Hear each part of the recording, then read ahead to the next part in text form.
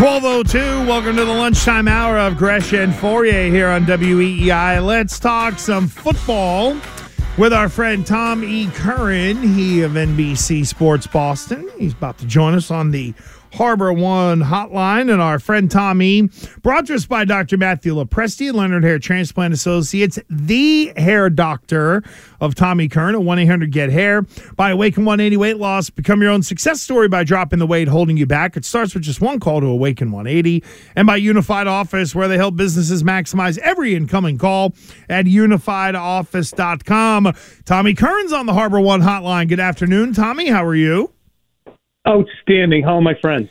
We're hanging in there, brother, and now the off-season building begins. But I'd be remiss if I didn't ask you for just, an overall or maybe a takeaway thought about Super Bowl 57 and what we saw kind of across the board out of the league this past season. Is there anything in retrospect now that the season is over and the Super Bowl is over that stands out to you? Sure, I'll give you some miscellaneous thoughts. I just finished the podcast, so I got a few on the top of my head. All right, let's go. I enjoy Burkhart and Olsen. They let the game breathe. They don't have to talk all the time. Love that. Adore it. Give me a little bit more Summerall in my life. I think that the NFL should look at pushing from behind to aid a runner. I don't feel that it is necessarily the same mano-a-mano power that you're looking for and physicality. I think that it doesn't have to be a penalty, but maybe you ban the pushing and propelling forward a guy whose forward momentum is stopped. I don't think the Patriots are that far away on the offensive line from being a capable team, but it is the offensive line you have to start with. Stop talking about the damn receivers and skill position players that they have to get first, because as we saw in the Super Bowl, it's all the offensive line. Patrick Mahomes has a long way to go to catch Tom Brady, but he's really, really good. Andy Reid is probably on the same level as Tony Dungy and Mike Shanahan and you name it, but he's no Chuck Noll, he's no Bill Walsh, he's no Bill Belichick. So there's a variety of thoughts I have for you. Oh, one more. Troy Vincent presiding over a slippery field, the same way he actually had a field melt on him at a Hall of Fame game in the recent past.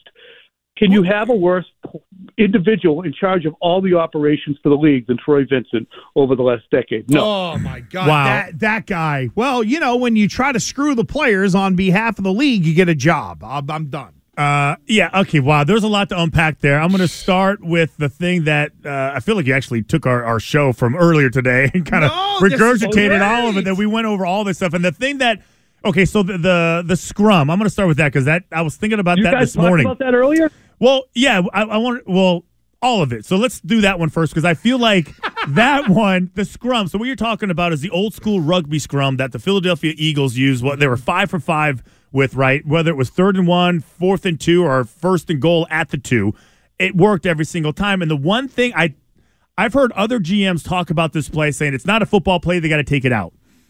And guys are going to get hurt. I was like, well, it is a football play, but the one thing that I could actually see them taking out is what you mentioned. They're not going to allow anyone to be behind the quarterback and pushing that quarterback through the offensive line over the defensive line. That's the one thing that I think they will change, but I don't think they can really get away with actually the actual play itself, because it's just a quarterback sneak, but they just altered it to make it more profitable for them.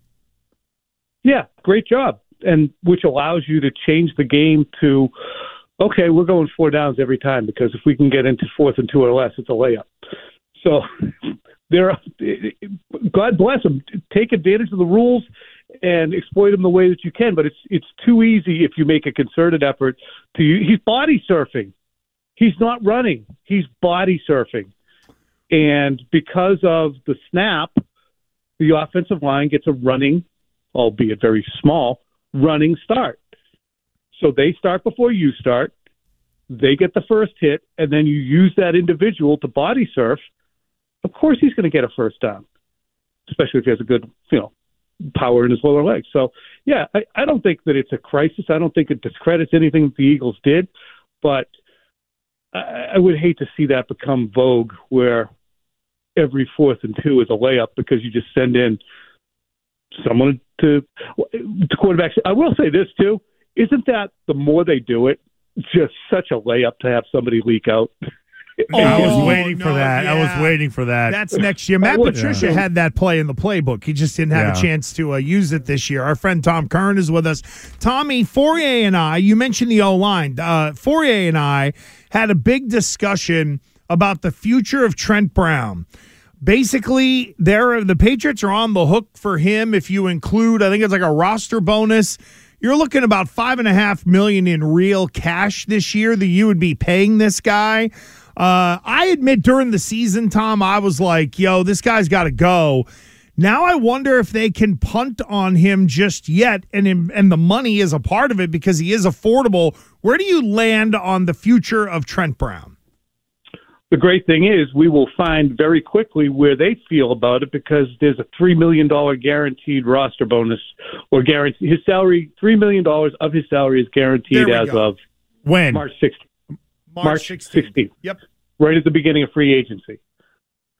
So it's as if the Patriots wrote that in to the contract saying, we're not sure where we're going to want to go with you in 2023, so we'll be making a decision right there at the start of free agency, and you can hit the market or we can move on depending upon what we decide to do.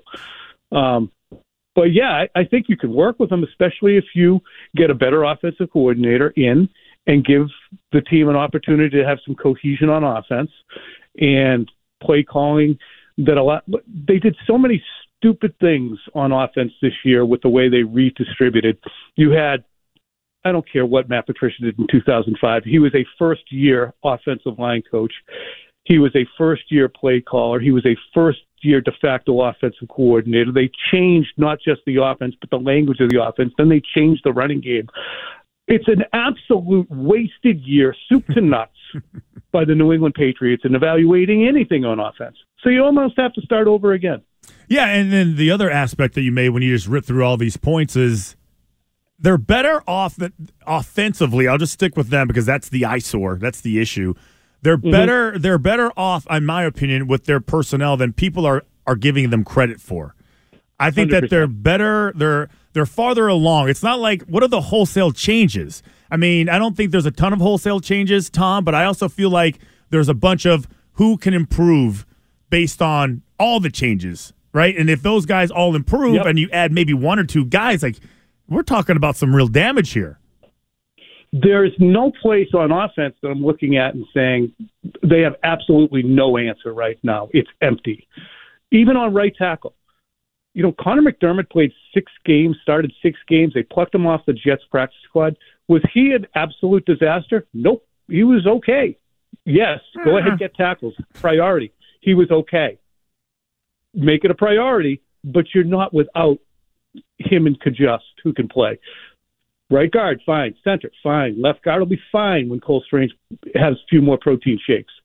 Trent Brown is a capable answer. Wide receiver, Parker, Bourne. If you bring back Myers and you have Tyquan Thornton, you have answers. Running game, we all know it's good. So quarterback should be fine. At least we know all of these guys can play at a good level, to me, with the exception of Connor McDermott and Yodny Kajust. Am I wrong? Am I crazy? No, Tom, we were talking earlier that there isn't a gaping hole on the roster. There might be people who out there be like, well, yeah, I don't believe in Mac Jones, so therefore that's a gaping hole. It isn't a gaping. You still have people there. To your point, is that the cupboard isn't completely empty. It's how do you get everybody up to speed? How do you play offense better? How do you find a way to be able to score some points? And, Tommy, the question I have for you, because you mentioned, hey, man, free agency's right around the corner. They got to start making some decisions. There's a real operating with a sense of urgency this offseason. They got Bill O'Brien. They went and got Adrian Clem. Does that sense of urgency continue into the offseason in terms of maybe investing more of whether it is your money or even with trades some of your draft capital towards veteran guys that can make you better right away? Or do you stick to the plan and you still have your normal free agency and then go through your normal draft process? I'd stick to my plan and stick to my draft process, but I'd also interrogate pretty strongly guys who last year seemed to get sideways with the way things were being done. Look, is Kendrick Bourne in or is he out? Does he want to be part of things or does he not? Because they can move on. If he doesn't want to move on, great, because he can be an asset. You go from 55 and 800, which is what he had in 2021, to this year having times when he couldn't get on the field. Whose fault that was, don't know, but he was pissed off most of the year. Does he want to play or does he not? I think culture, reestablishing culture, on-field discipline, and work ethic by the players, not the coaches. The coaches, as bad as things went, I think they had great work ethic. I think reestablishing trust and making sure that your culture and your mood going into 2023 is good is as important as the personnel. So now what, though? So for you, do you kind of take it like 2 weeks off? Because this feels like the quietest time of the year football-wise, as opposed to like right before camp starts when everybody kind of takes a break also. Is this the doldrums for Tom E. Curran in the NFL? Yeah, well, the vacation time becomes, mini camp ending in that May, June into July. That's quiet. But now it's like a little recalibration. I'm doing offensive line evaluation stuff where I'm just, going through the whole roster and saying who can play, who can't, what should they do, who's out there for free agency, and trying to write articles revolving around that. But yeah, I think it goes into a little bit of a quiet period. I thought our, off the record conversation with Kraft last week was outstanding to have. And it's difficult. He asked for that. He wanted to have. Wait. He asked you guys for an off the record conversation? Yeah, we had breakfast with him on Friday. Okay. And yeah, what'd you talk about? Everything related to the team. Everything related to the team and its direction. We spoke with him on Friday. Now, was that, I'm sorry if you didn't know about this? No, I did not know about this. Was this something that, you said off the record, so well, okay. Let me tell you so I can, you don't even have to ask me. Real quickly, we had an off-the-record breakfast that he invited us to on Friday. It was myself, Phil, Nicole Yang, and Jim McBride, the people who spent, the writers who actually went out there and were there for the week, were asked to come and have a nice, relaxed, informal conversation with Robert to get his feelings on things. But he didn't want to be quoted left, right, and center. We did have quotes about Billy O'Brien and the addition of him and his and he also did a couple turns on the television as well. So why do you think he would – do you feel like he owes it to you guys to kind of almost like apologize for the debacle that was the year and – kind of make sure you're still on his side? How would he benefit from that? The side stuff doesn't matter. I mean, the side stuff doesn't matter. It really doesn't. I think people get really hepped up on whose agenda different media members are carrying out. But I think if you really look at it, we're just trying to tell you what the product looks like and why. So to me, it was more reiterating for us the stern tone of that season ticket letter that he sent out at the end of the season, how disappointed they were, how unsatisfying it was, and how committed they are to making sure it goes better. And I think he wanted to reiterate that to anybody who was at the table. And this isn't being compromising anything that was off or on the record. It's characterizing the conversation. Stacey, if you're listening. So to me, that was an effort to amplify how he felt about last year and a commitment to do well in 2023 and to make sure that media people who cover the team understand how much he wants that point to get across. My biggest question is, go ahead. He was involved too. I think that was the other aspect of it too. Don't think he's uninvolved. He was involved. He was involved with, and he cited on, online that he was not online, but in the other interviews that he was involved in the decision on the offensive coaching.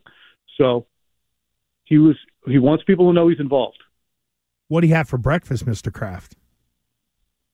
Kept trying to pawn off some avocado toast, and he was really working hard to, as I said, I do not like avocado. Nah. He also did not know what a pontoon boat was. Stop it. Really? Well, listen, when you've only been on yachts your whole life, I can understand why. As a kid, you don't know what a pontoon boat is? Pontoon, I wouldn't have known. Were you your normal, sarcastic, snarky self, or did you downplay your personality? What was Tommy Curran like in that meeting? How would he have any idea that I about the pontoon boat if I hadn't brought it up. So you got to the bottom of that. Tommy Curran of NBC Sports Boston. Thank you, brother. We appreciate it. I know you're with Jones and Mego on Thursday, and we'll catch you next Tuesday. Thank you, friend. All right, great stuff. See you guys.